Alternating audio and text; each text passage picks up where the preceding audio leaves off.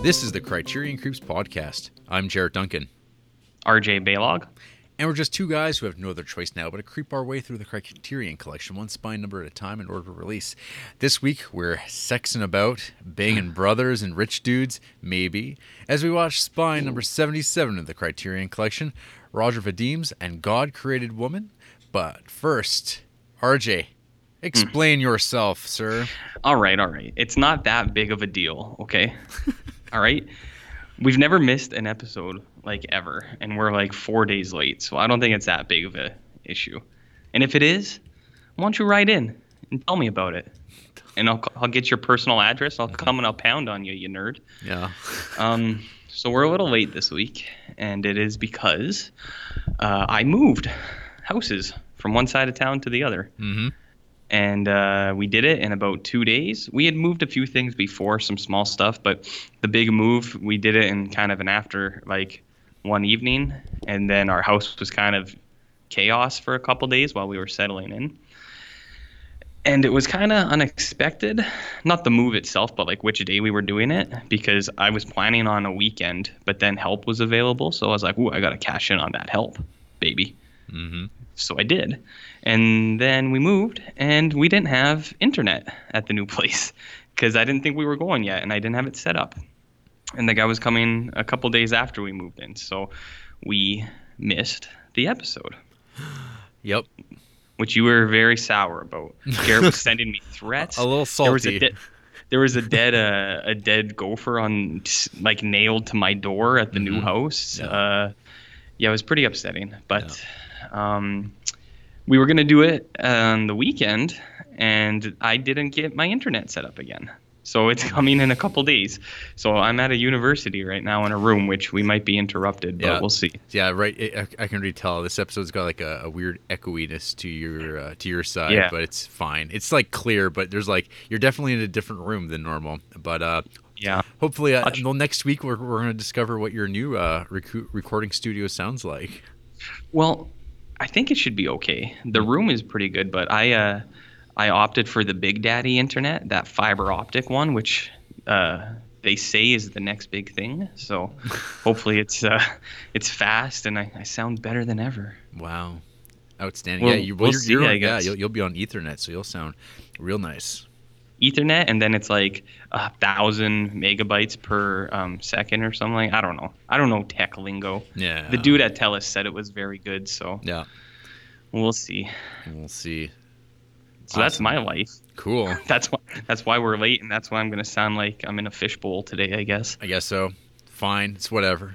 We gotta do it. Maybe. Gotta get it out. And and we're falling behind on the Ghoul Schools. You know, Oliver, he emailed us. He emailed in and saying he wants it. He can taste it. He wants to enroll. Ooh. But Nice. man, like it looks like we've got another delay. So we're hoping that next weekend that we should be able to record on one of those afternoons and get something up. That gives me some prep time to find some sweet horror beats. And maybe an idea behind the whole shindig, other than us just talking about all the fucking movies that I've watched. It's kind of disgusting how many movies I've watched this month so far. I'm not sure if you've been keeping track, RJ, since you've been internet-less the last 10 days. I was for a while, but then I used all the data on my phone. Mm-hmm. So the last 3 days, I've actually been just cut off, which is kind of nice. Yeah. But I'm watching movies at least because I have them analog, so that's good.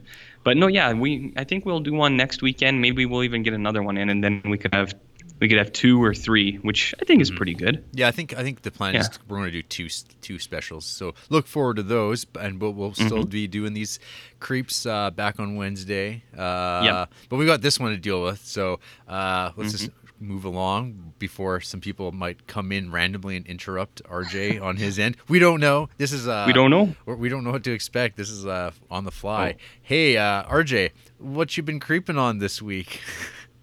What have I been creeping on? Well, anything you want to talk about now? Hold on a second. I think someone's coming in. Hold on. Hi. You have it booked? Okay. Sorry, just 1 second. I'll pack up my. Yeah. Of All right, course. Jer. All right. Of course. Hey RJ, wasn't that hilarious how we said that someone might walk into the room any minute and like just like a minute later someone walked into that room? It was literally like I had been in there for 2 minutes, I think. You know how hard it is to fucking haul around all this equipment? We have high tech recording equipment, and The I've highest hacked of it. tech. This is now our third attempt. We're both idiots. You have an office on campus Yeah. that is closed. I should have came here to begin with. So Yep.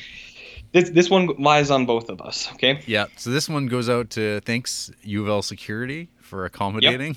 You know. Mm-hmm. But hey, I think I sound better now. It's not Oh, a fishbowl. yeah, I know you sound way better. So this will go down as a classic episode. Classic. Classic. Hey RJ, Yo. what you been creeping on? Ooh, girl. Okay. So, as I was saying before, I don't have internet right now, but a guy I know, you might know him, Jarrett Francois Duncan, Mhm. he hooked me up with physical copies of about half of my Creeptober list. So it was a little drawn out, but I got it, man. I got into Creeptober and I started doing myself some watching. Ow. Ow! So I'm just gonna talk about a few, and I'll save some of the nitty gritty for the Ghoul School because that's where we'll really let loose. That's right. But so I started things off. We had just moved into the new place. The second night we were there, we have pretty nice setup downstairs, big TV. It's dark. You saw my TV at the old place. It was very bright, Yeah. even at nighttime. So because there were these old Dutch neighbors who had their porch light on all the time because they were smoking outside. It was awful. But Fucking now I got Dutch. a good setup. So I wanted to go big with the first one. So we hit it up with some Clive Barker action. We watched that Candyman. Ooh, girl. And you've never People seen should- that before. No, I had never. I've seen like parts of it, but I've never actually seen the whole movie in whole. So yeah, and actually for all of these almost, except for like one, I think Andrea watched all of these with me too. So I have even her opinion on this stuff. But people might remember last year. I think you watched Candyman last year. That was and that talked was a about rewatch last year, and my thought on it was I'd seen it like for the first time like about 4 or 5 years earlier, and I was like really like kind of not impressed with it. I was kind of like I don't know, I didn't really like that movie, but watching it the second time, I was like, this movie's fantastic. The score is incredible, but yeah, that Philip Glass score, man, it's good.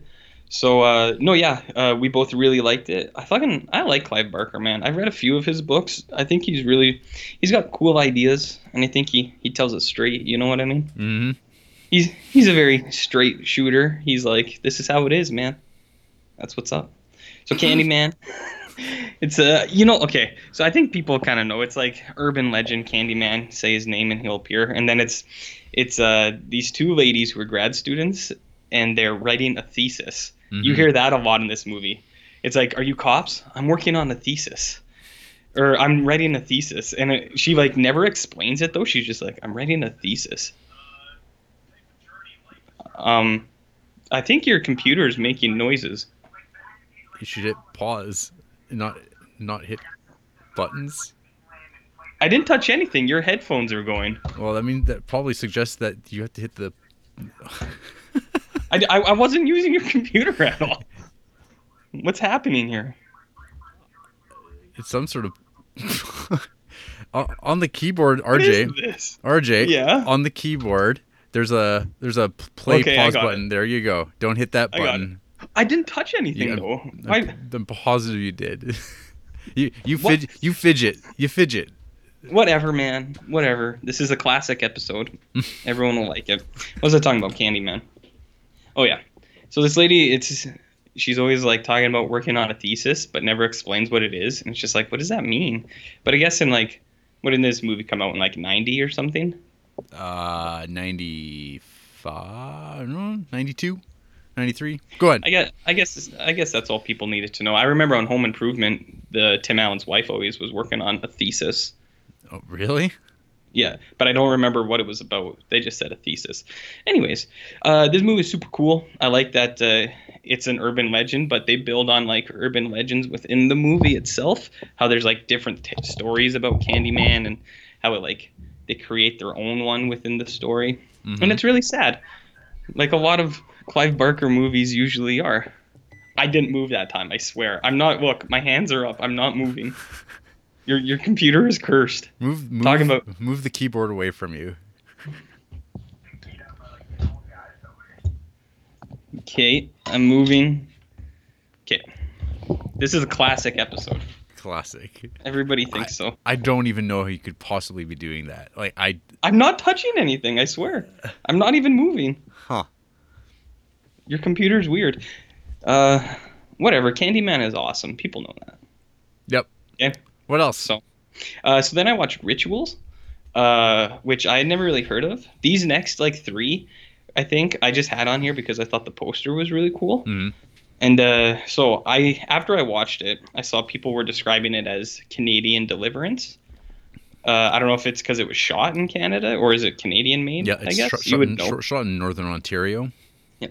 So this one is about, I think it's like the 70s or the 80s or some shit. Yeah. It's like a big group of doctors, like 6 of them, and they go out for a camping trip because it's just like, I don't know, like a man's trip, I guess. They go out camping, and they're camping and they're drinking, and then someone steals all their shoes, and they're like, what the fuck? Where'd all our boots go?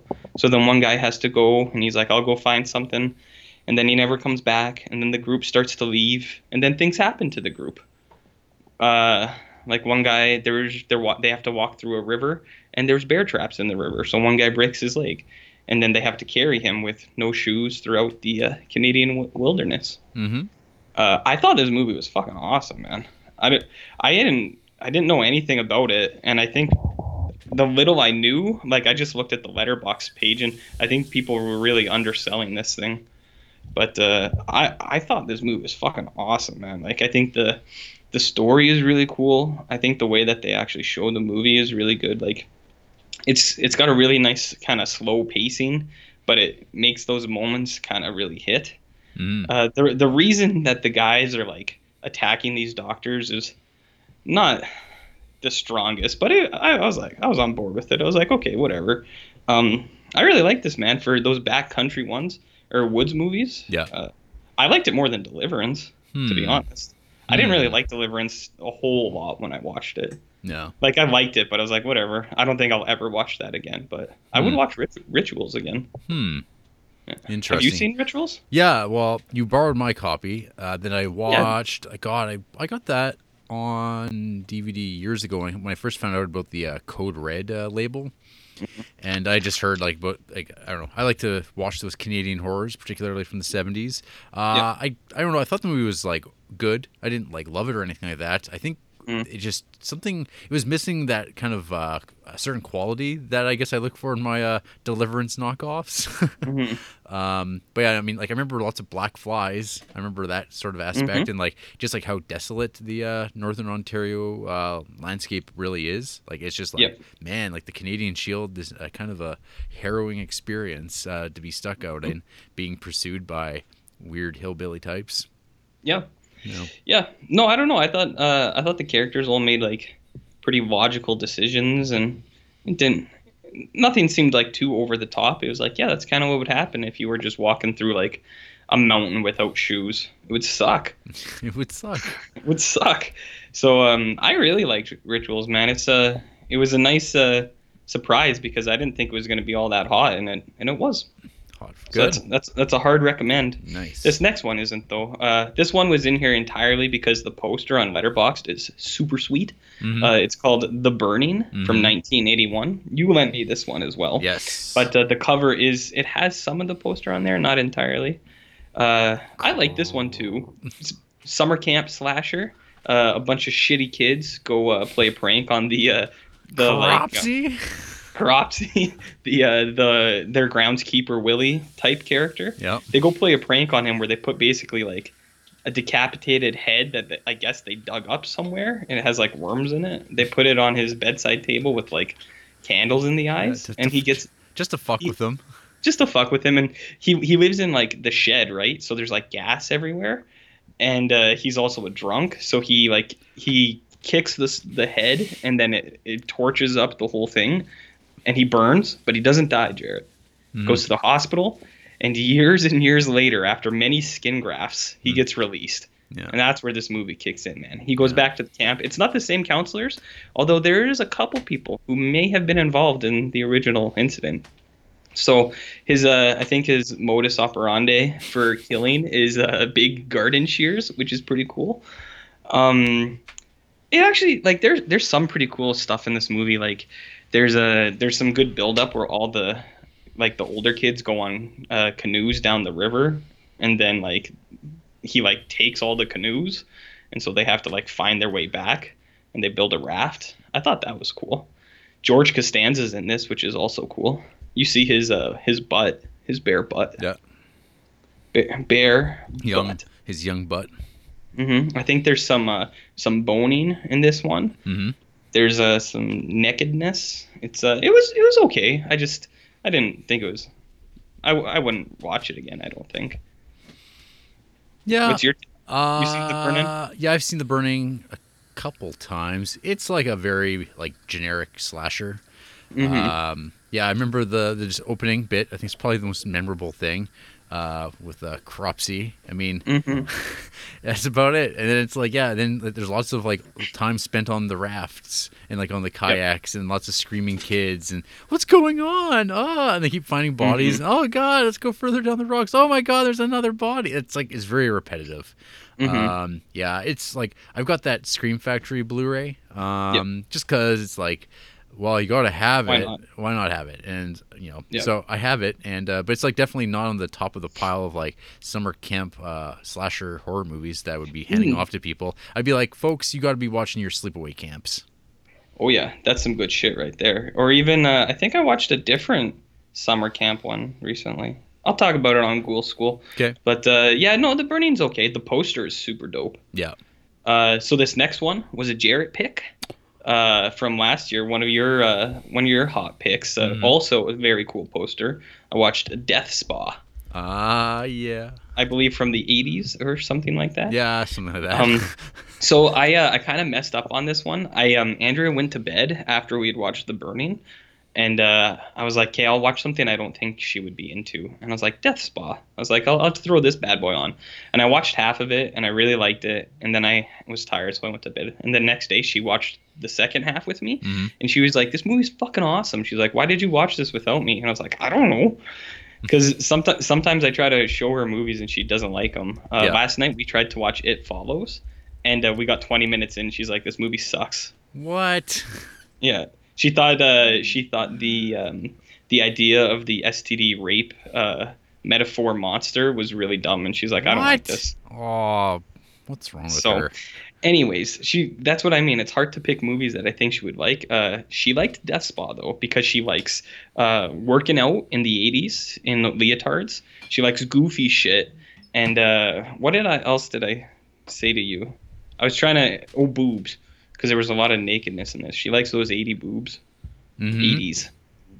Death Spa is wicked. It's like a computer gym where everything is like run by computers, and then things start going haywire. My favorite is the guy who's on like the pectoral fly or whatever, where you have your arms out in like L's and you're like bringing them in. I don't know what it's called. I don't work out. Yeah. But he's like doing it, and the computer's like 80 pounds. And he's like, yeah. And then it's like 8,000 pounds. And he's like, ooh. And his arms just rip off, and like his ribs break and stuff. This movie's got some pretty good violence, actually. Oh, yeah. Especially near the end. It's kind of a slow build. You see a little bit throughout, and then in that last half hour, it goes fucking nuts. There's so much mayhem. There's this lady cop who I think is my favorite. Oh yeah. It's at the end, and I don't know. I shouldn't spoil it, but it's so funny. She's got a line about computers, which is really good. And then there's a scene where like they kill someone, and someone's like, is she dead? And that lady's like, fuck this shit. She goes and she just shoots the body's head like 8 times right in the head. We both laughed pretty good. I thought that was really funny. Yeah. It's a good show. Definitely, like it is. It really is exactly what you ever hope for when you watch like a movie called Death Spa, or like something like just like a this is like a bad cheesy '80s movie, and you usually watch them and they're generally really boring for like large chunks of them runtime. And yeah, I don't know. It's a good one. I think it's like on. I think I saw it's like on Amazon Prime as well. So if somebody doesn't necessarily have the Blu-ray, you can find it for that streaming service of your choice. Yep. If one wanted to waste their $80 a year on Amazon Prime. If you have a student account, it's only $35 or $40 a year. So just enroll in your local community college so you can save on Prime. That's right. Yeah. No, yeah, Death Spa is wicked. The colors, the neon, good show. Everyone Yep. should watch Death Spa. Yes. And then, so the last one I'll talk about is one that I've been wanting to watch for a long time, Jerry. Because last year, the somewhat kind of the series this is in, I really enjoy, but it's kind of a mishmash. Like it's kind of muddled. Last year I watched Sorority House Massacre, Right. and I thought it was super fucking good. I also watched Slumber Party Massacre, which I thought was good. And then like somewhere in between when the many sequels, these like things kind of crossed, Mm-hmm. and they took on the other series' like themes or like ideas. But this one is kind of just a sequel to Slumber Party Massacre. So I watched Slumber Party Massacre 2, directed by Deborah Brock in 1987. I think she did some of the other ones too. She wrote this one and directed it. But this movie, I didn't give it a huge score, but I actually thought it was really good. It's super fucking goofy, and it's almost like avant-garde like art house horror at some points, because there's a girl who was like alive during the first massacre, Mm-hmm. and she's got like PTSD from it basically, but she's still trying to be like a teen and she's still trying to have fun. But like when she goes to bed, she sees these visions of like things that might happen, I guess. And she sees the killer, who's like an 80s dude. He's got like this really greasy kind of like Italian hair that's like coming down in the back like a mullet. Mm-hmm. And he's got all these earrings, and he wears a lot of leather and like studs, and he's like a rock and roll dude. And so in the first movie, the guy's tool to kill people was a huge drill that he just drilled people with, because it's like a dick, you drill them. Yeah. So this one, because he was a rock and roller, he has this huge fucking guitar, and it's got all this goofy shit coming off of it. And then at the end of the guitar is a drill. So in her dreams, he's like doing like pelvic thrusts and doing guitar riffs, and the drill is just going off. Fuck, it's awesome. It's so fun. It sounds pretty art. Oh no, I'm not even kidding, man. When you watch this thing, when she dreams, there's like, it's like all this weird silent stuff, and there's visuals, and then you see him like thrusting with the guitar, and it's very weird, man. It is arty. It's art house for sure.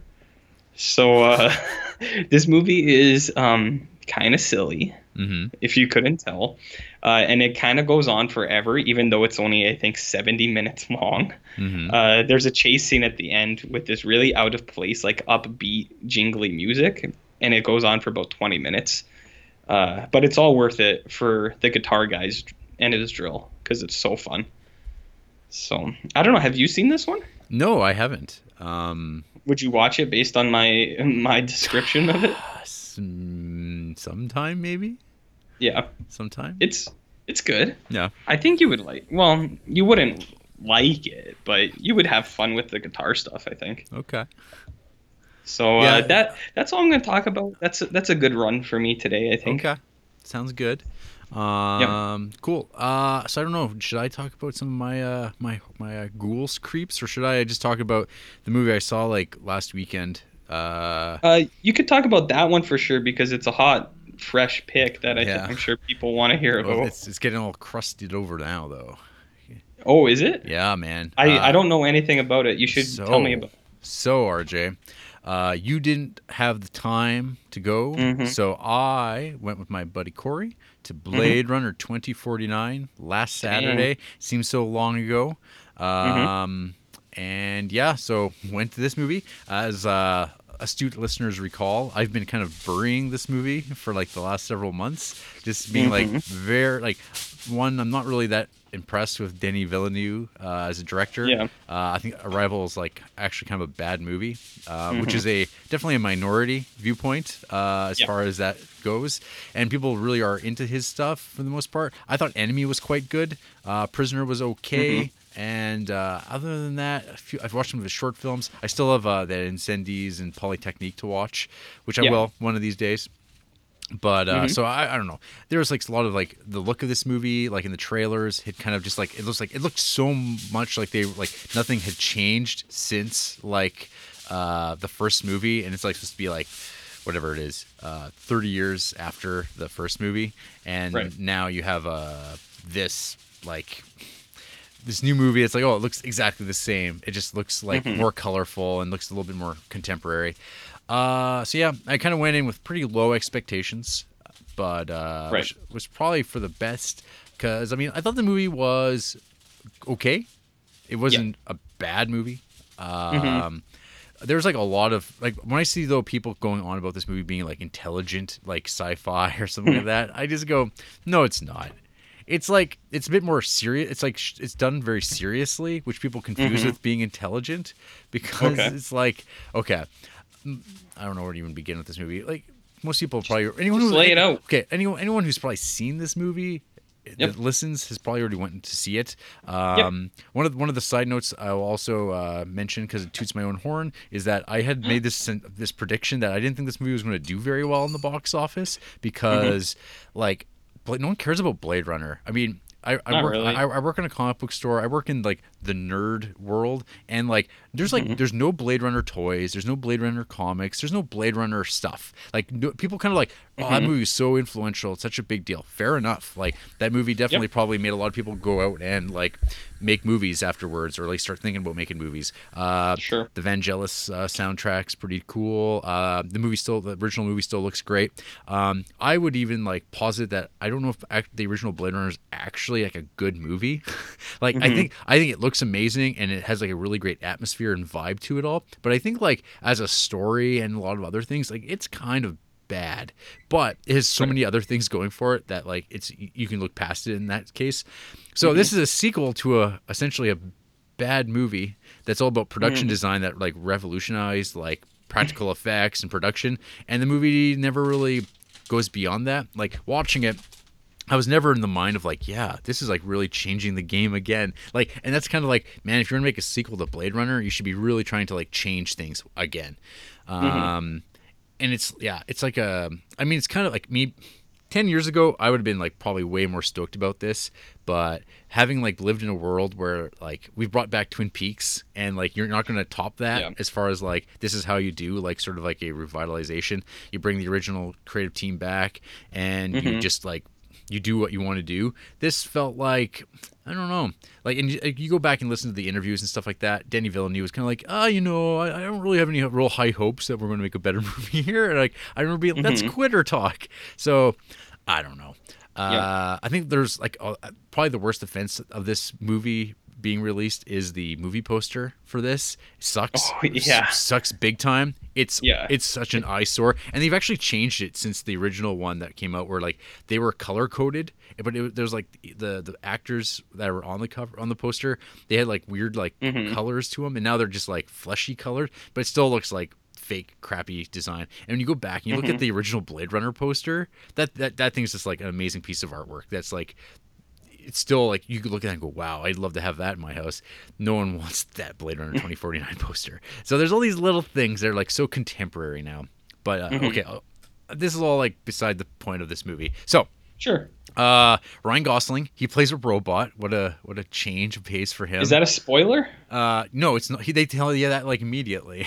Oh, okay. So he's, I was gonna say, dang. No, so he's a replicant, but his thing is like he hunts other replicants. Laid out flat. Okay. They never like, maybe I'm a thicko maybe, like, but they don't really ever go and explicitly say that like Harrison Ford himself was also a replicant.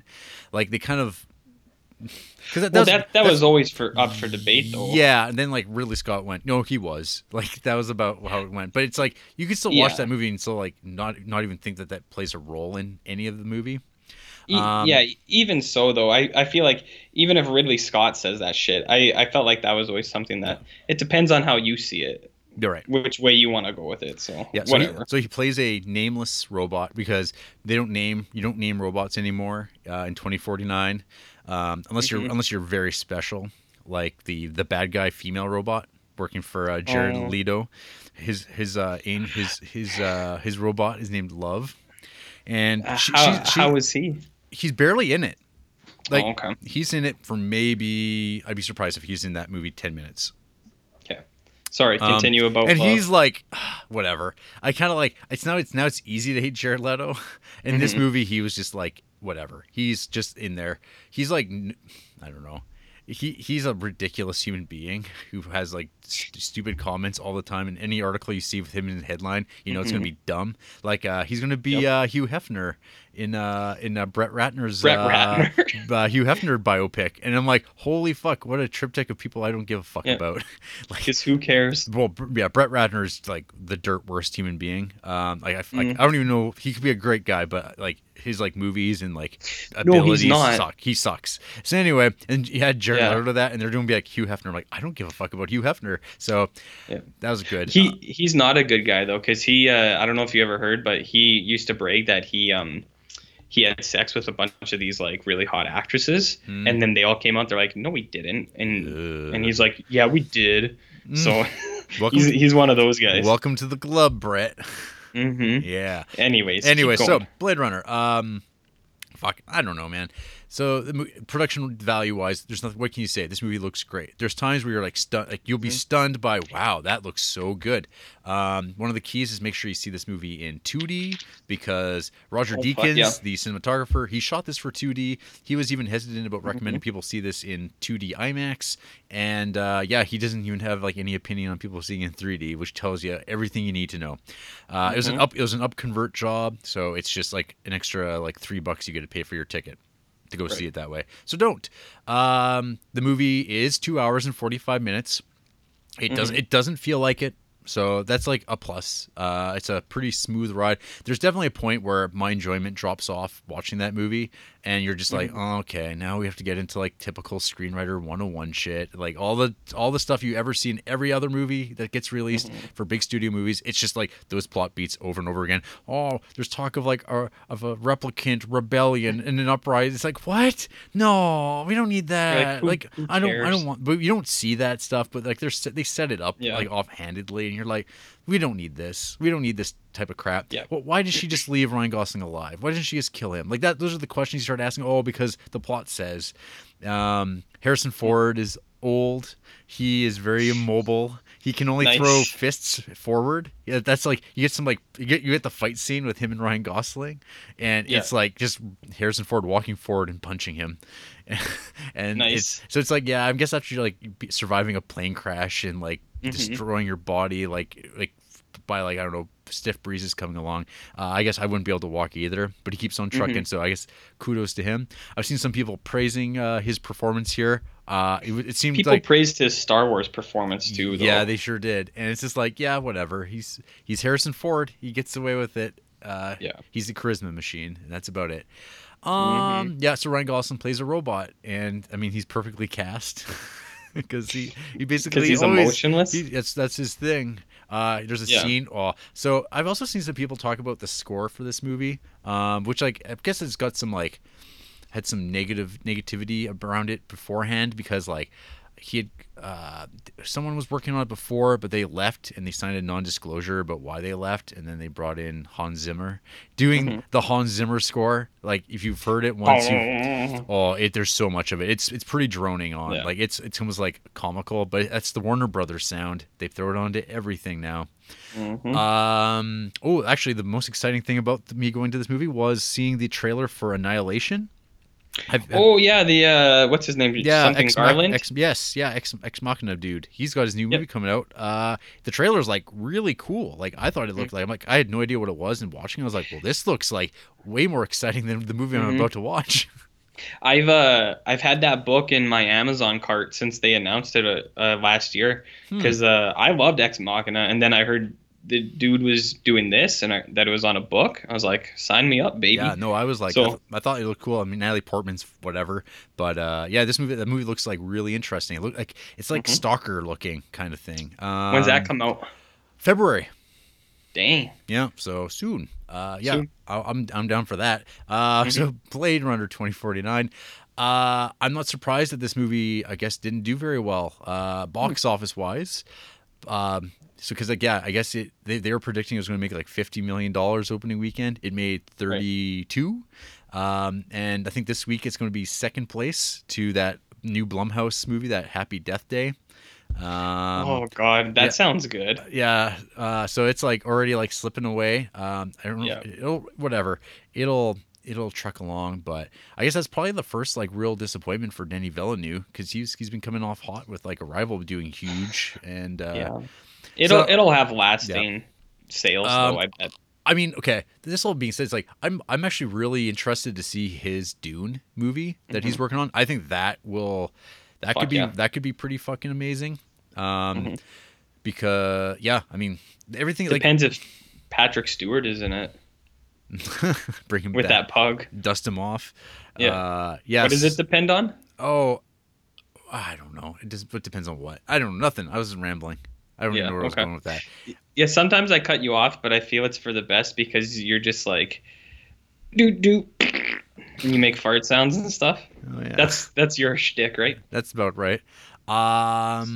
So this movie exists. There's some if you like there's one scene in particular in this Blade Runner that Hmm. like when you watch it and you do like the thing where you like say gender flip the characters and you go, Oh yeah, no. it's like how does this scene play if it was like instead of these like two women doing some sort of weird like synthetic bonding, what if it was two dudes Hmm. happening? Would people be like, this is really like intellectual?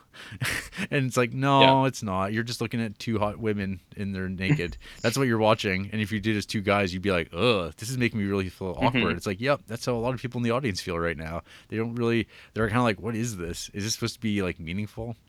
Yeah. Yeah, I don't know. The movie is fine. I liked it more than like Star Wars Force Awakens or a lot of like other movies that everyone else likes, Yeah. but not like I don't know. I won't watch it again. I don't really feel like this movie's essential or Yep. anything like that. It's kind I of crazy. gotcha. It's kind of crazy to me how much people really like it. I'm not sure what they're responding to other than the production stuff, which I totally agree. Is like, yeah, this movie looks great, but Hmm. as a story, it's like kind of dumb. Like it's just like a lot of dumb movies. It's just like it takes itself more seriously, which I guess people like. I don't know. People. Maybe it's like these Rick and Morty fans in their Szechuan sauces, and they're because they're so smart and they're, you know, Hmm. chanting and rallying at McDonald's to get fucking sauce. Yeah. Well, I don't know. That really blew out of proportion, but I can see where you would make those connections. Yeah, I think the fact that you didn't completely hate it Mhm. says that it's probably not bad. Yep. But I actually did hear a few people I know that were like, yeah, it wasn't the life-changing event that people thought it would be. And it's like, well, Which you is shouldn't fucked. think that. Yeah, exactly. That's so fucked Yeah. up. It's like no, Blade Runner 2049 is not going to change your life, folks. Like Hmm. it's not like because when Blade Runner came out, like it was just like a movie.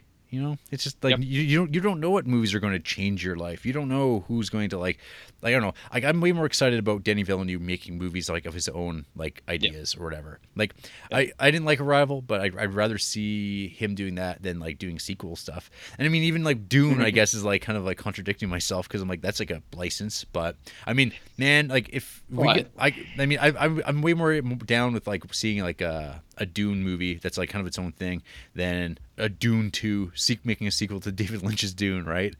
Yeah. Yeah. Yeah. No, I'm on board for Dune, but I'm with you for most of that. Any other pressing questions you have about Blade Runner here tonight? No. No. I'll probably try to catch it before it leaves the theater, but I'm in no rush. Yeah. Yeah, pretty much. I mean, I think Especially not in October. that's right. I'll go in November. And any movies that I've watched that you want to hear anything specifically about? Geez, man, I've been off the internet for 4 or 5 days. I have no idea what's going on. Why don't you just spit out a couple if you want? Well, Or... I'll mention a couple of RJ picks. Oh, okay, nice. Yeah, so RJ, I watched Sometimes They Come Back. Ooh, shit, nice. Yeah, because you were talking it up, saying how much you enjoyed it. Yeah. I had vague memories of the movie from like when I was like 10 or 12 when it ever aired on TV or whenever my friends rented it and watching Yeah. it, being like, yeah, greasers. Even back then, I knew Stephen King was like a cliche machine with his 50s greaser dudes. So yeah, this was just on YouTube. And I had a lunch hour to myself, and I'm like, you know what? I want to watch Sometimes They Come Back. And I was watching it, and I was kind of like, yeah, no, this movie's just not that good. Yeah, that's fine. Yeah, We don't have to like the same things. yeah, we do, we have to, but I just have to point out when you're wrong. That's Uh, that's y- that's the key. I believe that when I was talking about that movie, I think I emphasized that I know not everyone will like it, but for some reason I thought it was fun. And I think you pointed out it's because the bullies talk the way I do Yeah. about nerds and like pounding Mm-hmm. nerds and stuff like that. So I think that's why I liked Right, it. right, right. Yeah, so I checked that out. But also, I wound up watching a movie that was also on YouTube that I forgot was an RJ pick, and that What's was that? 1988's The Brain. Oh yeah, that movie rules. Yeah, you watched that I like The last Brain. year, and you were talking about it, and I kind of like, I just was drawn to it because I remembered the poster again. I was like, oh Hmm. yeah, The Brain, and then it was online, and I was like, hey, let's watch this, Hmm. and I did, and yeah, it's like, it's got a charm to it. Yep. That the brain like costume monster thing, the prosthetic stuff, the Hmm. whole the suit they made, it's like pretty awesome. Yep. But yeah, the movie's kind of like a dumb Videodrome They Live kind of movie. Yeah. Shot, I think it was Mississauga, Ontario. Hmm. And there's just this like kid. He's like kind of an RJ2, kind of this smarmy, smartass prankster I'm not type. smarmy. Yeah, I could see you being like this guy in high school, Nah. pouring pure sodium down toilet drains to Nah. prank out your principal, and they go RJ, and you're like, what? This bra bomb better work, nerdlinger. Yeah, that's right. See, Yeah. so it's like this is a movie about you, Okay. and like you get sent off to a psychiatric foundation. It's like the hosted by this television psychiatrist man, sort of like Doctor Hmm. Phil, played by David. Was it David Gale, the guy who's like evil doctor and Reanimator? Hmm.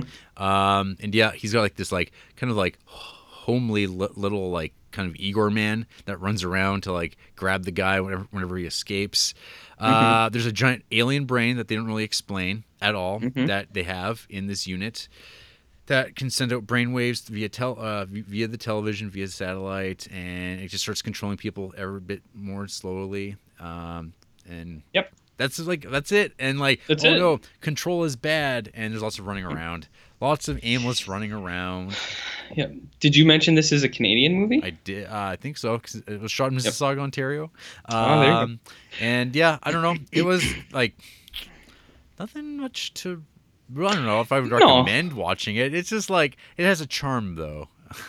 Yeah, it's not as hot as Rituals, the other good Canadian movie we Mm. watched, but Mhm. I can't remember exactly. I think if you go to last year's Ghoul Schools, you can hear me talk about it when it was fresh. But I like The Brain. I think it was kind of fun. Like Yeah. I like Krangs, like just giant brain things Right. and stuff like that. I thought that movie was pretty dope, but I just noticed that guy Ed Hunt, he directed a movie I just watched, Bloody Birthday, which I Yes. actually liked a lot. Yeah. But you want to hear more about that, or should I talk about it on the Ghoul School? Save it for Ghoul School. Okay, well that's just a little teaser. I thought that movie was dope. Yeah, actually, I was surprised. I had rated it lower than I thought. Yep. I remembered enjoying that movie because those killer kids are cool. But there's like some Oh, people yeah. who really hate that movie. They like Those shit. people are wrong. They shit on it. And I'm like, what? There's nothing wrong with it. Anyway, we'll Yeah. talk about that at Yeah. a later point. What else did I watch? I watched yesterday. I watched two movies about killer sex ladies. Like Ooh. they turn out to be like sexy lady monsters. Yeah. Ken Russell's The Lair of the White Worm. That stars Hugh Grant, and it's also got Doctor Who Peter Capaldi, like looking the youngest I've ever seen him here in 1988. This movie's That like guy stinks. no, you have to watch Thick of It, then you'll see why. It's that I don't know. Whatever. Doctor Who's whatever, but Yeah. but Peter Okay. Capaldi's okay. Anyway, so Lair of the White Worm, it's based on the Bram Stoker novel that like nobody talks about, and it's kind of like about snake vampires, sort of. This movie I actually liked quite a bit. It's Ken Russell, so I mean it all depends on your tastes, I guess, because Ken Russell can rub people the wrong way because he's very much like the 70s, 80s like art guy who has like no sense of like bad taste, and he's very English at times. So his characters are kind of like quirky in a way that I think can make people go, "Oh, this is British," and then they just zone out of it. But in this, like, I thought, like, having not seen a movie like that for a while, I thought it was like really nice change of pace from watching like a lot of like, '80s American movies where all the characters are just like turds and like people are just boring. In this movie, that seems like, hey, this person actually has a job and this person has like a research and interest, and they actually are written in a way that, like, like, you might be able to speak to this a little bit when you watch a movie and like there's like people who do science in the movies. They talk like all they do is talk about the science. They don't talk like regular human beings who happen to have a profession where they actually also do science on the side. Like there's some obsessive like, well, I was a scientist, blah blah blah, and like it's like that's all they talk about is the science, not like actual human beings with like other motivations and interests in like wives and like, oh, we have to go get groceries. Mm-hmm. So there's like that sort of thing.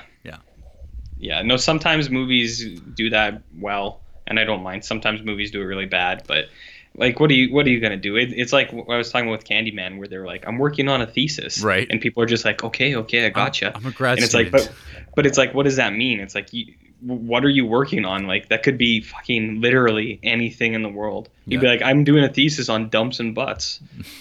So, anyways, sometimes it's fine, but like, if it's not, what are you gonna do? Like, what are you gonna do? Lair of the White Worm is just about this. I think it's like in Scotland, and or was it a remote corner of England's Peak District? A weird skull is unearthed out of the ground by the anthropologist dude, played by Capaldi, and then like Hugh Grant is kind of like he's like a descendant of this knight who in this community in the song killed this white worm.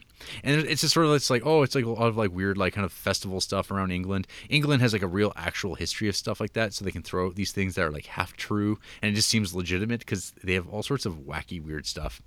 And then like, so the kind of the villain of this movie, Lady Sylvia, played by Amanda Donohoe or something like that. She's like, I don't know, she's like this high priestess of this like snake cult of which she's the only member. And there's like, there is like a giant white worm snake thing, and there's people getting bit and turning into like kind of vampire slaves with just giant fangs, and they spit venom and whatnot. And it's got some pretty, I don't know, the pacing of it's good. It feels like a real movie. And I liked it quite a bit. The ending kind of like goes into like just straight up 80s sort of ending movies. Like, it reminded me too much of like something like Blood Diner, rather than like going like into like the territory of like Ken Russell's all-time classic The Devils, which is just like one of the best movies ever made. This movie falls short of that, but it's a movie that like it would definitely hit people in different ways. Fortunately for me, I liked it quite a bit. So that was good. And then I wound up watching a movie afterwards that I didn't realize was, or I didn't think about it at the time, but it's like, oh, it's another killer sexy lady movie, and that was Species. Oh yeah, shit. Yeah, I didn't know you watched Species. Yeah, I watched it last night. I've never really seen that, but I know it is an alien pick. That is a common thing that whenever I mention this movie to people, or that I was going to watch it, it's like, I never saw that. And I'm like, so nobody saw this movie. One of the reasons that I never got to see this movie when it came out in theater was because it was R-rated. And when I was a wee lad, I was not able to go to this, even though it was like completely targeted at me. So it was always, but after it came out, it was always like, oh, the movie's like not that good. So I just never watched it. So I decided last night was the night to change that, turn it around, and we watched Species. Nice. Species is fine. It's a movie about Ben Kingsley with a horrible American accent. One of the worst like English actors doing an American accent I've ever heard. Because usually like when you think of like Guy Pearce or whatever like doing theirs, or like Russell Crowe, you wouldn't even think of it. It's not awkward at all. In fact, you're like surprised when you find out, wait, that guy's English or isn't American. You don't even think about it. But in this, boy, Ben Kingsley, he struggled, and it seemed like people were maybe afraid to like say, hey, maybe try harder, Ben, because I mean he's fucking Gandhi. But this movie also stars Alfred Molina and Michael Madsen. Nice. Forrest Whitaker. They're all, damn, this is a powerhouse movie. Powerhouse. And and then of course it's got Alberta's own Natasha Henstridge. Is she the species? She is the species. Nice. Yeah, she's from Fort McMurray. Ew. Up there with all those rig pigs. Well, that's why she left. Yeah. Okay. Yeah. So she looks great. Like this is like kind of like her claim to fame, essentially, is that she was species, and she's species in 2 and 3. I don't know. Forever. And forever. And then I was looking up like what else did she do? Oh, nothing really else of note. Anyway, so this movie looks awesome because it was shot in the 90s by the cinematographer is Andrei Bartkowiak or something like that. He's like the guy who shot movies like Speed and like a bunch of other like sweet ass 90s movies that like always like they're super widescreen and everything just looks so polished and like cinematic and movie like, and this movie looks that way too. And so it's like this is like it's appreciated when you watch a lot of like horror stuff. Sometimes you forget like, oh yeah, movies can look different than this. Like you're like, oh yeah, regular movies, like if you think about like Michael Bay Transformers stuff and like how odd those movies look, like they came out of the 90s tradition, but then the editing became more and more intense and like the clarity went out the window. Lighting scenes properly so they have like their own feel kind of just like went out the window. It's like everything's saturated, everything's blue and orange, all that, or just blue, that sort of thing. So yeah, this movie, so the plot, RJ, is from SETI. They pick up a correspondence with some sort of alien life form that gave them the like codes to like, here's how you can create infinite energy, and then they followed up, hey, here's a DNA strand.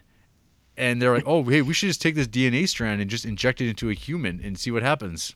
Yeah, why not? Yep. And so that's what they do. And so, they create Michelle Williams, who plays young species. And then they realize that it's all going bad, so they're going to poison her. But she breaks out, and she's on the run. The strike team is assembled to like find her, and it's just like a cat and mouse thing of them finding blonde girl, who then turns into Natasha Henstridge. And then Natasha Henstridge, her thing is like, oh, she needs to reproduce with her in her lifespan and make some babies, make some species. And that's the movie. It's fine, inoffensive movie stuff. So, does it have dope alien stuff though? Not really. I mean, it's all. How come people think that? Well, it is an alien movie. I mean, essentially, it's like Aliens, but like, or it has the alien aspect to it, and then like you'd assume that maybe the aliens that sent this look like these, but I don't think that's the case. It's almost like this higher intelligence used like it's like the xenomorph thing. Like if you read about like that whole idea that like some sort of ancient beings created the xenomorphs is essentially like a pesticide to like take out like life forms so you can go and take over the planet after they've all been wiped out. That's sort of like maybe an aspect to it, but it's not explored in this movie because it's dumb. It's a very dumb movie. Yeah. Okay. Yeah. So it's a hot recommend from you then? I wouldn't go that far. Yeah. It's like, I don't know. It's like I didn't mind watching it, but I'm hoping that like actually I've been looking back at what I've been watching lately, and it's like I'm digging deep, RJ. I'm having to like really scrape through stuff, and it's like sometimes I gotta be honest with myself and be like, yeah, this movie wasn't that great. This wasn't so good. This was just okay. Because to hit that 4-star, you gotta be pretty darn good. And I've managed to see 3 of those, including Let Me In, Long Island Cannibal Massacre, and this super obscure little number called Demons. But I'll maybe save those for Ghoul School. I would recommend that. Yeah, that'd be good. Very well. So yeah, that's it for my creeps, I think, for right now. Hey, RJ, got any news for us? Yeah, I just have one piece because it's kind of fitting going back to our last episode. Apparently, Kevin Bacon thinks The Sixth Sense completely fucked Stir of Echoes. Is that news? I don't know. I watched Stir of Echoes the other week, so I thought I'd bring it up. Okay. That's all I'm gonna say. That's all. There's no follow up. Okay. That's it. I guess following up from the news of last week, Harvey Weinstein's career has kind of gone down the shitter. Yeah, but does anyone even really care about Harvey Weinstein? Yes, RJ. If you've had the internet. Well, I mean, other than like the bad stuff he did, like, did anyone really care about Harvey Weinstein? Oh yeah, They did. Okay. Let's Whatever. They really did. He's like been, I don't know if you're familiar with like just like the way Miramax kind of like operated for like the last 20 years with the Oscar stuff. And just like because it was like Miramaxing. It's like, oh, here's the Miramax movie, here's the Shakespeare in Love, and blah blah blah like that. Like so he's like been a figure. I mean, I'd say of like the Hollywood producer types, people knew who the Weinsteins were far more than they know like most of the like. I mean, it's like who are some of the Disney Marvel producers? It's like, oh, there's like that one guy. What's his name again? No, it's like Bob and Harvey Weinstein are like household names. I'd say for cinema people. And yeah. So anyway, in case you've missed it, allegations of Harvey Weinstein's behavior toward women, like getting them to like watch him shower and masturbate himself and like other gross things, all came out. And Harvey Weinstein just kind of like said, "Yep, pretty much," and like he didn't fight it at all. He just said, "Yeah, I gotta get help," and I think he thought that was going to be good enough. I don't think he realized. Was it not good enough? No, it wasn't for people because, like, I think he didn't really like realize how much people hate him and want him gone, and like he was going to be. It's like you can't get. So I mean, part of this is like you can't get rid of Donald Trump, but you can get rid of Harvey Weinstein. Okay, I gotcha. So I think like people. I mean, the guy really doesn't deserve to be in the position he's in, doing the stuff that he was doing. Like, there's like really not a whole lot of sympathy coming his way. But I'd say that like part of this stuff is like people, they need an outlet, and he's like the gross old dude groping at younger ladies, and they're always younger ladies, RJ. Making their dreams come true, and this like I don't know. There's some shit there that just burns my craw though. Like fucking Meryl Streep, man. What did she do? Oh, she was saying that like no one knew about this, and if they knew about it, there would have been more like investigative journalists would have been covering this years earlier or something like that. And it's like no, see. People definitely knew about this because it's like I live in Southern Alberta, and I don't know anybody in the industry, but I've read about this. I've been reading about Hollywood stuff and following movies for a long time, and it's like I knew about this stuff offhand. Like the Rose McGowan thing was like a pretty big deal a few years ago. And here we are, and now it's like, oh, I didn't know. And then we got the Boston Boys. We got that Matt Damon and Ben Affleck. They're all up in this, saying I didn't know about this. And it's like, well, of course I have daughters. Like all the stuff. You're like, oh boy. Yeah, and then, I did. Sorry. Oh, then of course, like on top of it all, y'all got Casey Affleck, and people really had their knives out for him in the first place. But boy, I did see the trickle down of the very targeted digging and reaching into some of these allegations for other people, like the Ben Affleck stuff, where it was like Ben Affleck groped a reporter 10 years ago, and I didn't really see it, but I saw a picture of it on Twitter, and it looked like he was just like hugging her.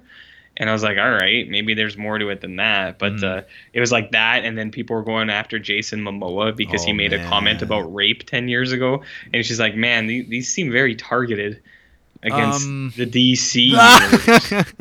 But I did see one thing where it's like people were talking about Ben Affleck and they were calling him Buttman because of all of these groping allegations. Mallrats. Remember? Yeah, the ass man. Yeah.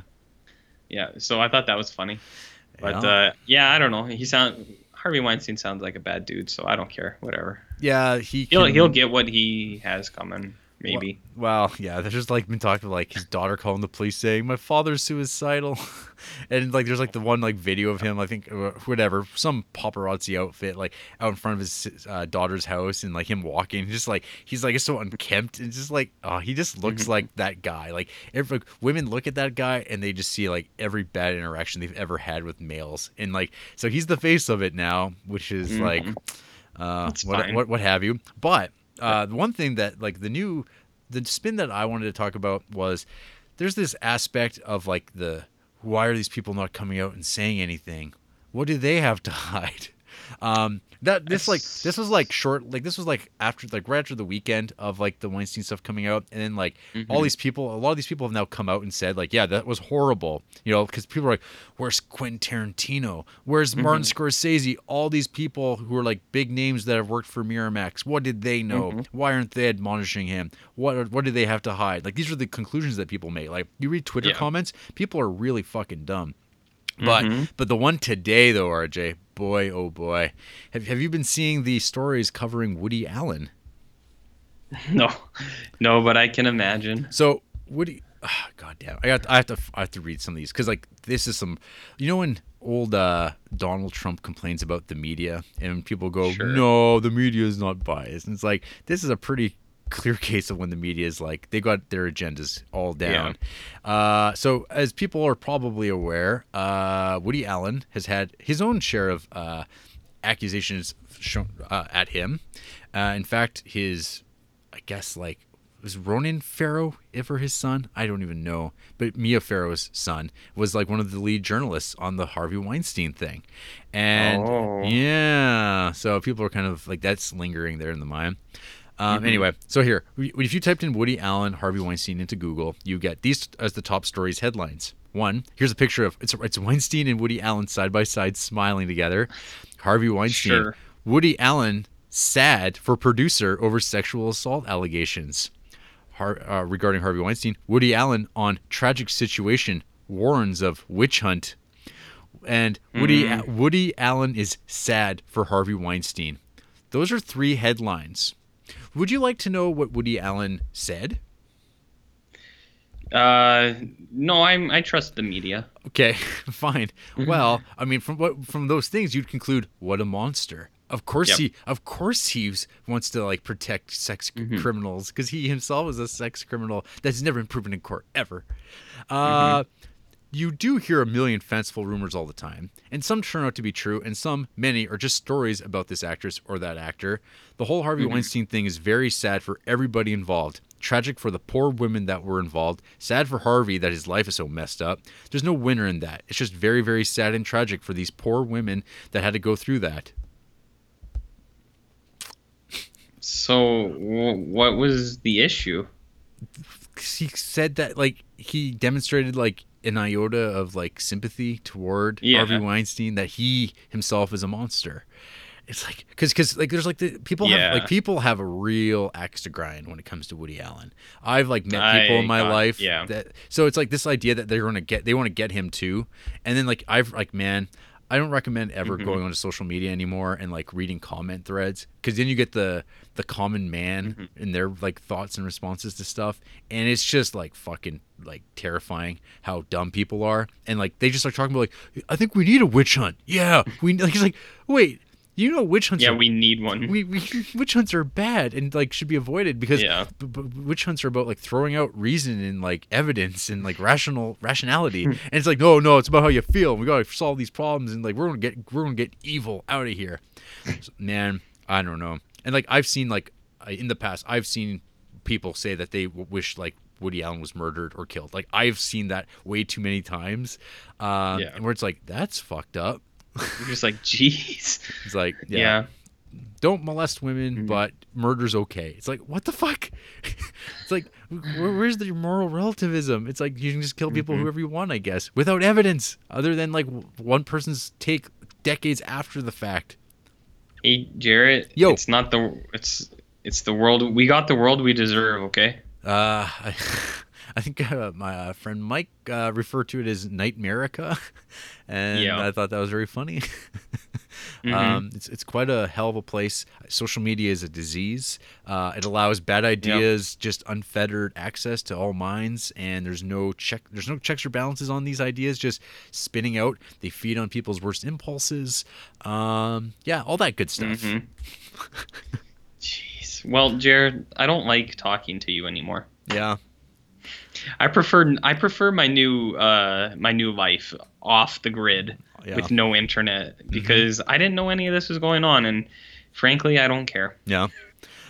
It just makes me upset. And the other thing too is that Jason Momoa thing. It was his comments were from a San Diego Comic Con in 2011, where he was still like, I think he was probably dead by that point on Game of Thrones. Spoilers. And his character, he was being interviewed. And he made some comment about like, hey, yeah, I get to rape beautiful women, and like everyone on everyone on the thing went like, oh my god, I can't believe he just said that. And like you can see like people's like hands going into their faces and like, Jesus. And he's just like, next question. Like he is like dumb jockey dude who's like, it's like, so remember on that TV show where he fucking didn't actually rape anybody, but they like acted, and he made this stupid joke? Because guess what? I bet like anyone that like freaks out about fucking him saying that, who's never made a joke about rape on Game of Thrones, or like is like the weird sexual politics on that show, are suddenly mad about it. It's like, fuck off. It's like they're just like, no, there is like this aspect of like the Justice League movie, and people won't there is something there. Like I was gonna say, do you think that this would have happened if he wasn't in these new Justice League movies? Well, I think I saw someone like mentioning that they like dug it up, but like I'm like, no, someone probably just remembered it, and then they found the video, and it's like, oh, there it is, and they posted it, and he went, yeah, that was weird, made me feel uncomfortable, which it was. It was a stupid thing to say, but I'm pretty sure it's not a smoking gun of him like, yeah, and then he actually went and did that. And it's like, no, he didn't. It's like he said something really stupid. Man, he's just a meathead. Yeah, but there's like, it's weird because like I've seen like a few things on my Facebook feed with like by people I don't actually know, but like they're like writers on film and like in genre cinema, and like they've commented, like there's like the one director, Jack Hill. He made some comment about like him being like back in the 60s, and this guy's like old now, but he's like talking about like him just like reaching out and grabbing some lady's butt, and she just like kind of said, oh, I was wondering when you were going to do something about it, and then they hooked up. And it's like, so there's this like weird line of like people's behavior and like when something's wanted or unwanted, and there's that difference of that in splitting hairs. There's some people though that think that like, I don't know, human beings aren't like entities that have sexual, like it's an abnormality to like have sexual impulses, and I'm like, where do people draw that line? And then it's like weird because they read arguments between people, and it's like the thing though is there's this aspect where it's like, here's like a bunch of like 50-60-year-old white guys arguing with like 20-year-old women about what should be appropriate, and it's like, I don't know.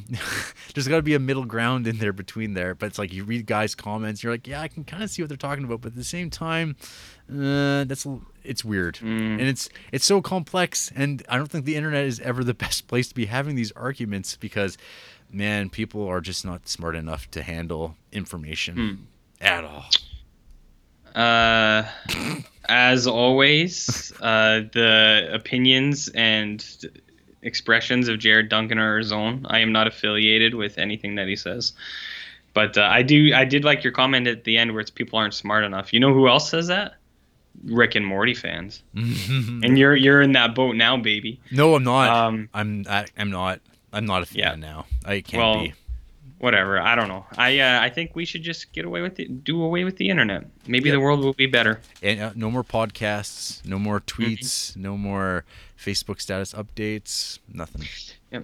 Well, I've been 4 or 5 days or a week and some without, and I feel great. Yeah. Until you ruined my day, as always. So. Well, that's the preamble. Everyone feels worse than they did an hour ago. Yeah. Hey, we've got a show to talk about, I guess. One of those movies. Anyways, God Created Woman from 1956, directed by Roger Vadim. After the break. Brigitte Bardot, Bardot. Brigitte Bardot, bravo.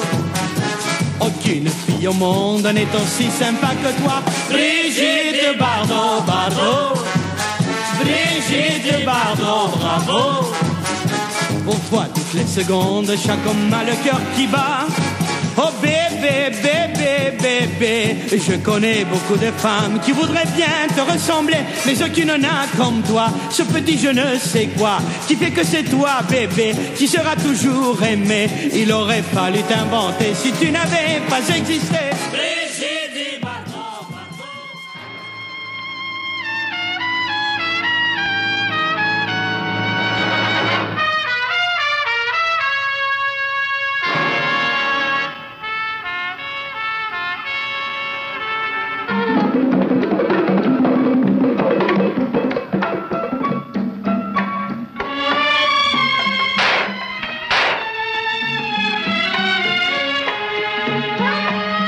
You speak as if love were a kind of sickness. Don't worry about that, though. You've been vaccinated. Stop laughing.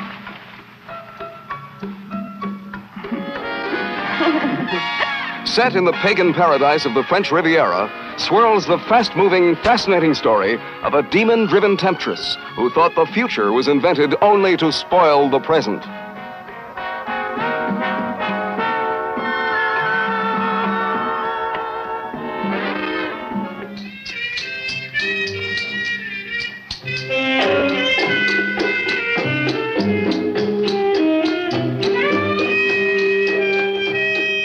You get used to waiting when your hair's turning gray.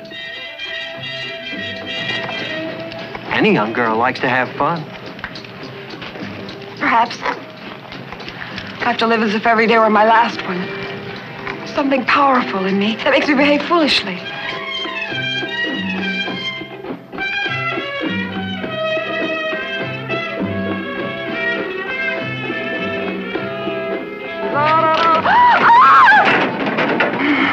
Here is the drama of the life and loves of a young girl of today. Tormented by the desires that sweep her from a love she yearned for.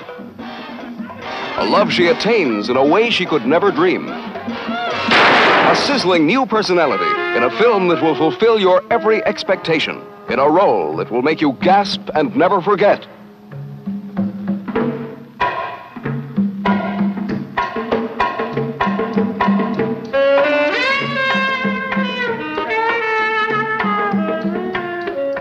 Tell me something sweet, something wonderful.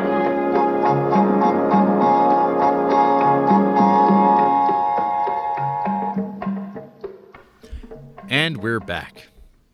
And today we're talking about And God Created Woman from 1956, directed by Roger Vadim. And the tagline of this film, but the devil invented Brigitte Bardot. No, she seems like a nice lady. Yeah. She's still kicking. The synopsis of this film, off of Letterboxd. Juliette Hardy is sexual dynamite and has the men of a French coastal town panting. But Antoine, the only man who affects her likewise, wouldn't dream of settling down with a woman his friends consider the town tramp. Fuck. That's it. Damn. Yeah, I know. Sick, eh? Mm-hmm. Yeah, pretty tight stuff there, Jer. Mm-hmm. So, I knew nothing about this movie at all, other than I knew it was part of the Criterion Collection. I always it stood out because it had an ellipsis, or not? Yeah, it was ellipsis before the title. Yes. And I also had never really had any interest in watching it either. The few things I'd seen, directed by Roger Vadim, never had me wanting to go out to watch any more of his movies. There's actually one of the movies I snuck into your horror movie pack is Spirits of the Dead, which has got a Roger Vadim short film in there, which is okay, but you should definitely watch it for the Fellini short film in there, Toby Dammit. That stuff is hot fire. I know you say that, but yeah, I won't. So yeah, I kind of went in with this movie, okay, I know kind of about Brigitte Bardot as this distant figure. She's she was hot stuff in the 60s. Yep. But I mostly knew about her as being an animal rights activist, and also her unpopular comments she's made about Muslims and immigration in Europe, and being brought up and charged and convicted on hate speech stuff. Yeah. Yeah, okay. It's one of those things because now she's she's older and she doesn't look like she did when she was 18 years old. She looks like a middle-aged heavier set woman, and people are oh, look at her now, she's as ugly now as she is on the outside as she is on the inside, that type of people, again, the internet. And then also I had come across very few people on Letterboxd have actually watched this movie that I follow, and I'd come across this one guy's Twitter account where he reviews Criterion films in order like we're doing, and he does it instead of with an actual podcast, he just does it all in one tweet. Oh shit, that's way better than what we do. I know. It's to the point. And he ranked this as amongst the worst in the Criterion Collection. So really? I was just like all pumped to watch this, being like, oh man, this is gonna be terrible. But so watch this movie, and like I thought it was like okay. Like I thought this movie was like pretty good. Like I didn't hate it in any way at all. Let's see where to start talking about this. You know, I didn't even really take that many notes watching this. Like I was just kind of watching it and being like, yeah, this seems like a pretty typical like kind of 1956 like kind of drama comedy sort of thing about will they won't they, girl in the town. I mean, honestly, the movie's like biggest strike against it is it's kind of generic and kind of boring, but it's like really elevated by like it looks awesome. Like this movie like has like some amazing cinematography, the colors and lights and framing, everything that looks great. And Brigitte Bardot, like I said, like I didn't know anything about Brigitte Bardot, but like holy fuck, like it's like when people always talk about like she was like a sex symbol, and you kind of go back and you're like, what the fuck are you talking about? Brigitte Bardot holds up. Dang. Yeah, for like 1956 ladies, it's like holy shit. And here she is, just walking around naked. Never like never that full on naked, but just like she's sunbathing, and now she's just like standing behind like the clothesline, and you're like whoa, and you're like this is pretty dicey. And then you start reading about how this movie like it had some distribution problems. People didn't really like to want this movie out there because you didn't know what would happen. I mean, the men folk, they get ideas in their minds, and suddenly they're out there being Harvey Weinsteins. Oh God. Enough. We're done with him. Until the next Miramax movie. It's right. Oh, God. Yeah. So I'm just going to chime in here for a second. I don't know about that Twitter guy. I don't know what his opinions on other movies are. Yeah. So I don't know. But based solely on this, I don't think I agree with him. I also thought this movie was pretty good. Me and Andrew watched it together. She really liked it as well, actually. She was like, let's watch more like that. And I was like, baby, I don't know if we'll ever get any more like that, but I'll try. Yeah. I didn't take a whole lot of notes either. I have a few things that I'll ramble off later, but on the whole, no, I thought it was good. It's like you said, it's a really good story. It's you kind of know what to expect. Yeah. It's like he wants her, but he wants him. He wants him. He wants something else, but they want each other, and there's like this big kind of go around. So you kind of know what it is, but it doesn't ever feel like too predictable where you're like, yeah, I kind of know. Or even if it does, it didn't ever bother me. Yeah. Because I was like, yeah, I'm along for the ride. You're right. It looks great. Like, I don't know what they filmed with, but it fucking looks better than movies that come out today. Well, I think it was like, I want to say it was like CinemaScope or something like that. Yeah. It looks really good. Brigitte Bardot is super cool. She's running around in her loose clothing and just flopping around. That scene when boyfriend gets washed up on the beach and she's just there kind of glistening, then you're like, oh yeah, I see what's going on here. Yeah, they call it the sex kitten persona. Ah, I see. Yeah, I guess. But yeah, no, we both really like this. The only thing I didn't, it's not like a dislike or anything like that. Like, I get it. The only thing that I didn't love was I think the ending is pretty abrupt. It's just like, because they build up to it, but then it's kind of like, all right, it's over. And you're like, when we were watching, it was like, yeah, I guess that's kind of how you would end it. Like, you're like, that's it. That's all you got. But I didn't have any time code for this movie at all.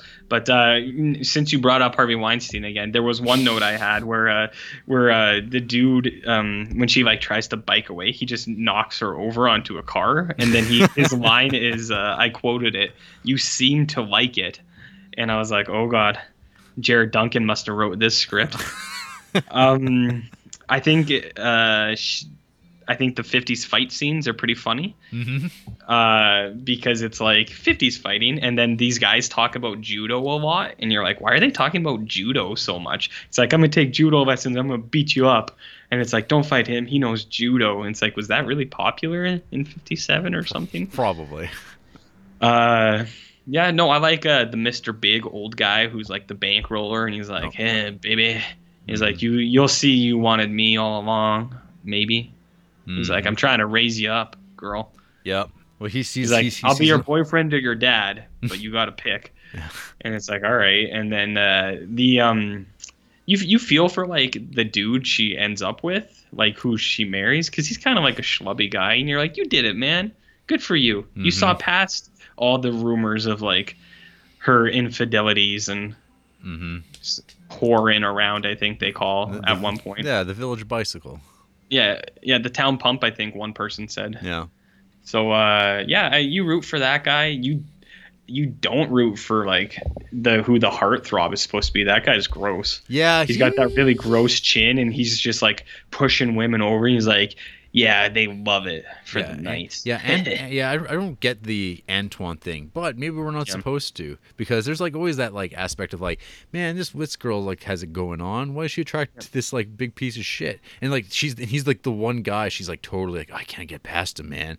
And it's like, yeah, I've seen that play out in real life, and you're like, what the fuck? So maybe in this movie it really manages to capture that, like, what is the attraction? Yeah, no, that's what I mean too, where it's like, yeah, it's kind of familiar, but I think it's because you see it happen in real life. I knew a bunch of people like that too, who are like, they were always after these other people, but it's like they didn't want anything to do with them, and it's just like, why do you even care? Why don't you ever date a nice guy like me? Like me, with my fedora and my neck beard. But you know what I mean. Oh man. Yeah, this movie was really good. I actually liked it quite a bit. Yeah. The big thing is, I thought you would like it, but I didn't think you would like it, if you know what I mean. Well, when are you going to rewatch Summertime? Never. These movies all fit together. Oh, I know. I was thinking about it. But this movie has like, I don't know, for one, it has Brigitte Bardot. Yeah. What do you got something against what's her face in Summertime? Oh, Catherine? No, she's not a sex kitten. No, she's cool, but I just didn't think her character was like all that interesting. And her and the love interest in that movie is like a fucking loser with his fucking spaghetti and steak shit. You want beef steak? Yeah. You're given ravioli, but you want beef steak. Yeah, there you go. Yeah, I remember. Yeah, you remember. But yeah, that movie that was a very well photographed. Uninteresting movie. This is a very well photographed, kind of like interesting movie, I guess. Like, what? I don't know. I'm trying to think about this. What the differences would be for me watching it. Like, so I mean, it's not a romantic comedy. It's just like a drama about a family and this girl coming through. We get to learn about weird French orphan laws. Like, how 18-year-old girls can be sent back to the orphanage till they're 21. Yeah. It's like, that's odd. It seems odd, but whatever. No. Don't fight with progress or tradition or whatever. That's right. Those are two different things, but I don't give a shit. I think the one scene that really jumps out at me in this movie still is when she's like kind of being told by, I guess, like her foster parents that like she's going to be out on her ass and they're going to eat the rabbit. That like they're going to eat her pet rabbit. And she has a little cat, because like French girls all have kittens in these movies, like in Cleo 5 to 7. So she takes the rabbit and she takes her pet bird and she hits the road. She's going to leave town, but then the bus just blows by her. And then after she's already released the bird and released the rabbit, and she goes running after the rabbit to catch it. And I'm like, oh, that was like a really cool little moment. It's like so funny to me. It's like, yeah, that's it. I'm done with this town. And then one thing goes wrong. Oh shit, come back, bird. Yeah. It's like, yeah, birds. Yeah, no, that was fun. I like that. That was one of those moments I was like, yeah, that's cool. I've not seen that in movies before. Yeah, so what else would I throw out there? Weird orphan laws. Yeah, so Brigitte Bardot, how does it go? So her and the director, Roger Vadim, they were dating at this point. Okay. And so they were an item. And then like in the next like couple years, they like broke up. And then he went and found another lady. But so one of the movies I watched in tandem with this because I'm like, hey, I'm watching a Roger Vadim movie. I might as well watch his one horror movie that he made called Blood and Roses, which is an adaptation of that Carmilla, that one like early vampire story from like. Oh yeah, the sex one. Yeah, so he made his like one horror movie that like is totally not interesting at all for the most part. It looks like it was on YouTube, and so I mean the quality wasn't like super great in the first place, but it's wide and colorful and looking like it's like a Hammer movie, but it has like none of the pulpy charm of a Hammer movie, and it doesn't like, I don't know, it never really gets too sexy like in any way. It's just like inert. It's like, did Roger Vadim really care about any of this? Like, did he just take this job? But so I was watching this, and Chanel kind of walked into the room, and she was like watching, and she's like, oh, is it watching another Bridget Bardot? And I was like, no, that's not Bridget Bardot. But then I was like looking at this actress, and I'm like, wait a minute. And I'm like looking at her hair, and I'm like, this blonde Danish woman, and I'm like, what's the deal with this? And I looked it up, I'm like, oh, after Roger Vadim broke up with Bridget Bardot, he got married to this woman who looks a lot like Bridget Bardot. Like, that happens all the time. But it's like pretty like hilarious because I had no idea. Yeah. And then it's like, oh, I didn't, like, she just didn't look like Bridget Bardot. Like Bridget Bardot's got like that super expressive face. And like that's like, and the other woman's like, she's like attractive as well, but she doesn't have that like super like megastar quality. She's no Harrison. She's no Harrison Ford. A few are though. That's right. Handsome women like that. Yeah. Craggy. Ugh. Or bulgy like The Rock. Charisma, man. Charisma goes a long way, and it's like you can't reproduce it, even if your hair's the same. I like the, I don't know. This the idea that she actually gives it a college try to be like, to settle down. Yeah, she tries. Yeah, so I mean, like in the movie, she's being torn between rich guy who just like fucks any young woman that comes along his way. He finds it fun and interesting. That's what you do when you're rich. You have sex with younger women, Harvey Weinstein style. Jared. And then Antoine is just like the older guy who like kind of like left town, and he drops in on the family on weekends every once in a while, and they're trying to get their ship. What is it? God, what do you call their business? They fix ships. It's like a shipyard. Yeah. Rich guy. He wants to like buy up this like whole area so he can build a casino there. One thing leads to another, and the two sides see eye to eye, and they join together, and they make all the money. And then Bridget Bardot kind of is along for the ride. She kind of winds up, she just gets married because she's going to get shipped off to the orphanage. And then like the middle brother to Antoine, he asks her to marry her, and they get married because she's just like, well, I got another choice. And you actually said, hey, you want to get married? And because no one else had actually any interest in her beyond just like having sex with her. But part of the vibe with that though is because she's like a loose cannon. She's a free spirit. She just wants to go out there and have fun and dance and do whatever she wants. But she tries, damn it. She tries to settle down and live a square life. The wedding reception scene, which is going back to the household, I thought that was really cool. I thought that was like well done. Just like kind of differentiating the personality and character of Bridget Bardot, being like, I'm going to stroll right down here wearing a bed sheet, and I'm going to grab a whole bunch of food. I'm going to go back up there because me and my husband, we're going to bang tonight. It's like, for 1956, boy oh boy, that was very French. Perral. And then when she breaks down and she starts losing the plot, and she just can't handle this square life no more. She's insatiable. She gets loaded and she's firing some guns. There's some gunplay introduced in this movie. And she goes and starts dancing with some colored guys. RJ. Did you coin that term? I'm not familiar with that. I learned it from I've learned it from Stephen King novels. Oh no. He uses the other one. He uses another one. Yeah. He uses another one. Anyway, so there's like this whole thing, but the scene's like kind of also like really well played out. Like, because those guys aren't like, I don't know. I can imagine movies being shot in the 80s where it's the scene was like, oh, here's like young blonde white woman going down. She's hanging out with a bunch of black guys who are musicians. What are they going to do to her next? But in this, she's just like dancing, and they're like, yeah, this is awesome, and then they're all just playing, and there's no like weird dank vibes of like, hey, we're gonna turn her out and like stuff like that. Like, I mean, I'm watching too many horror movies, and it's like, yep, the thread of rape is permeating everything. And it's like nothing good can happen to these characters. No, she's just like all the worst things that are happening to her are like the stuff that's like she's drinking and throwing her life away because she doesn't want to have this relationship anymore. And all these, all the sides are converging at once. And Daddy Warbucks, he gets shot, but he just no sells that bullet. Like he's fine. And yeah, there's the desperation of her husband, whatever his goddamn name is.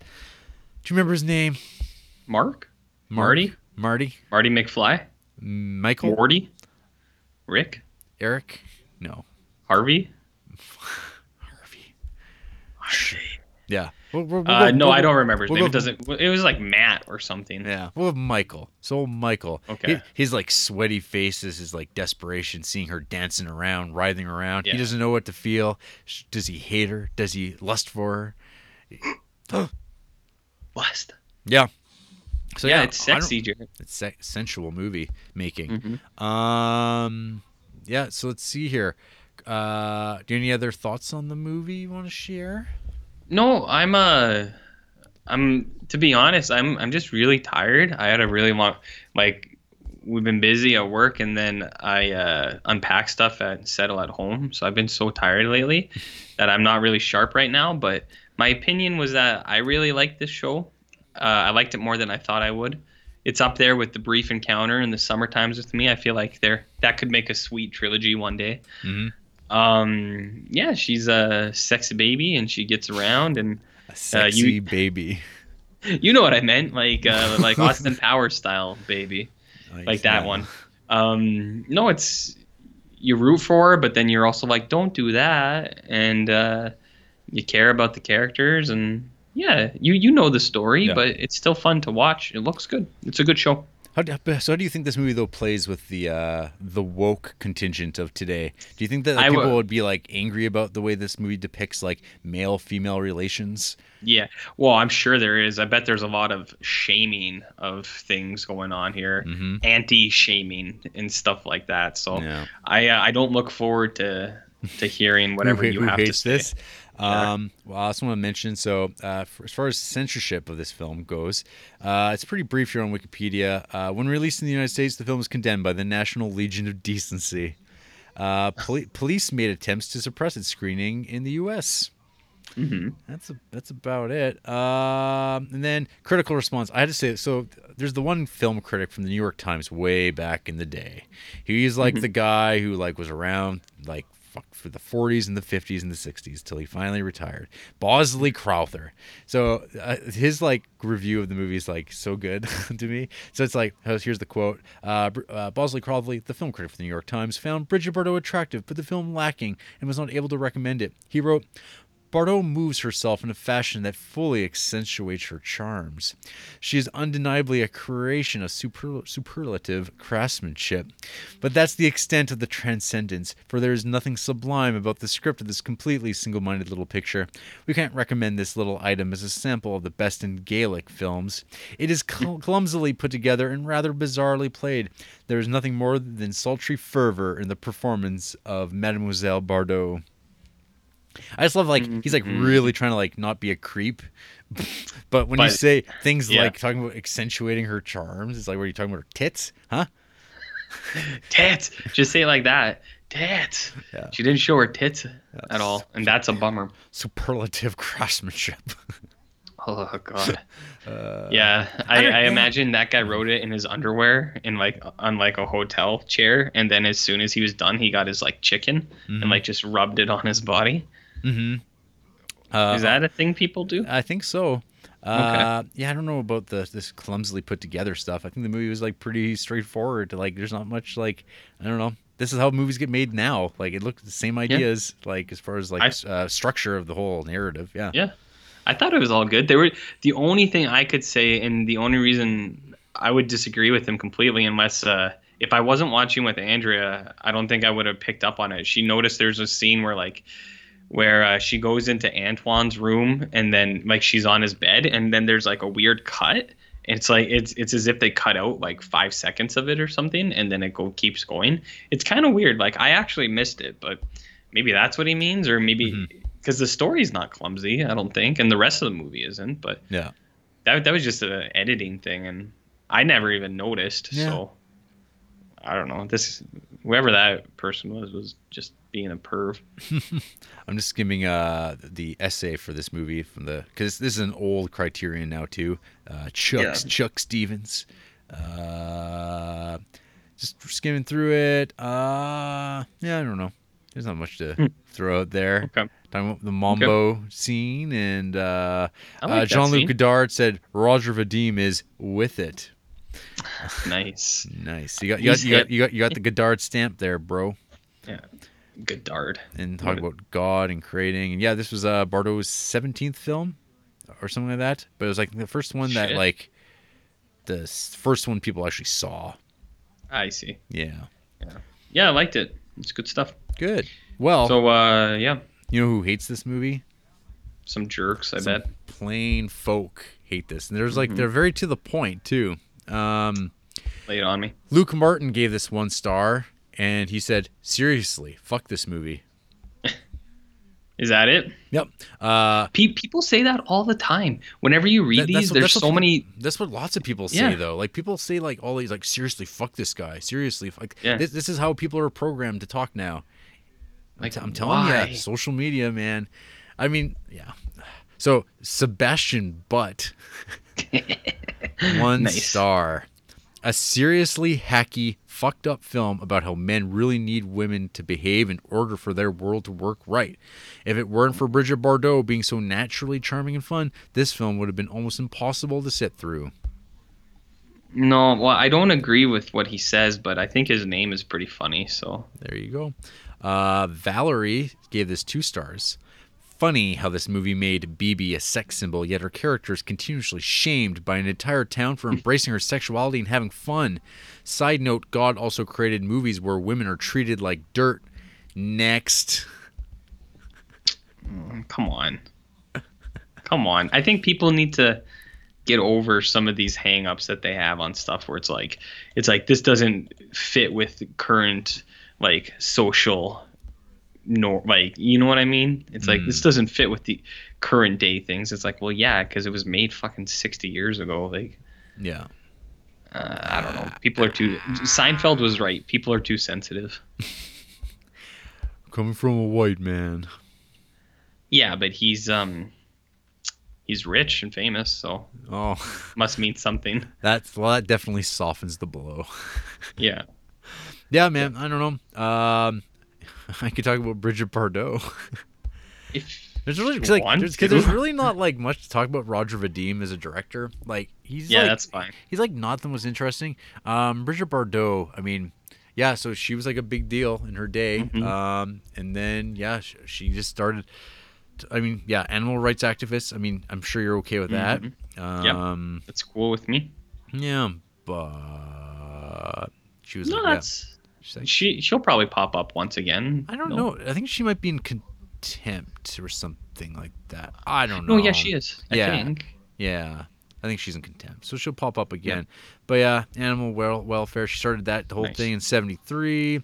She's been married. Health issues. Tranquilizers and red wine.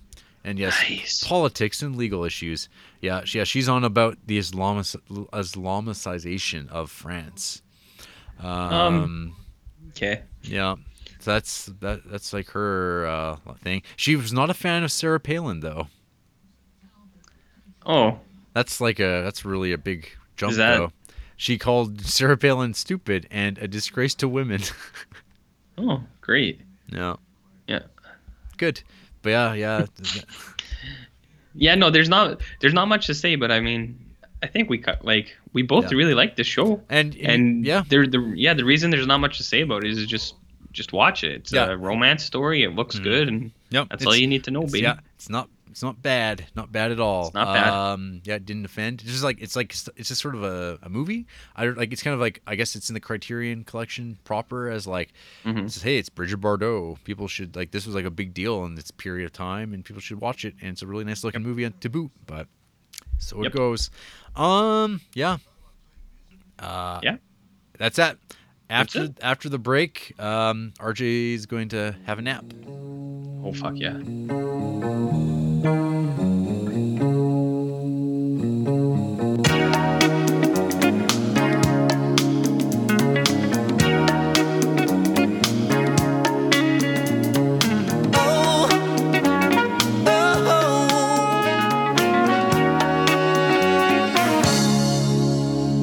In a deep sleep, I fell, and the music starts to swell. One of my ribs he took, and it shall be bone of my bones. And God created woman, and we were naked and did not care. There's a time. So RJ, how do you keep Andrea in check so she doesn't run wild all over town, sleeping with rich industrialists and your bad older brother? I have a series of puzzles, each one more elaborate than the last. It keeps her pretty busy because she can't usually get out of the house because of all of my puzzles. Is this like a tease for the next Saw movie?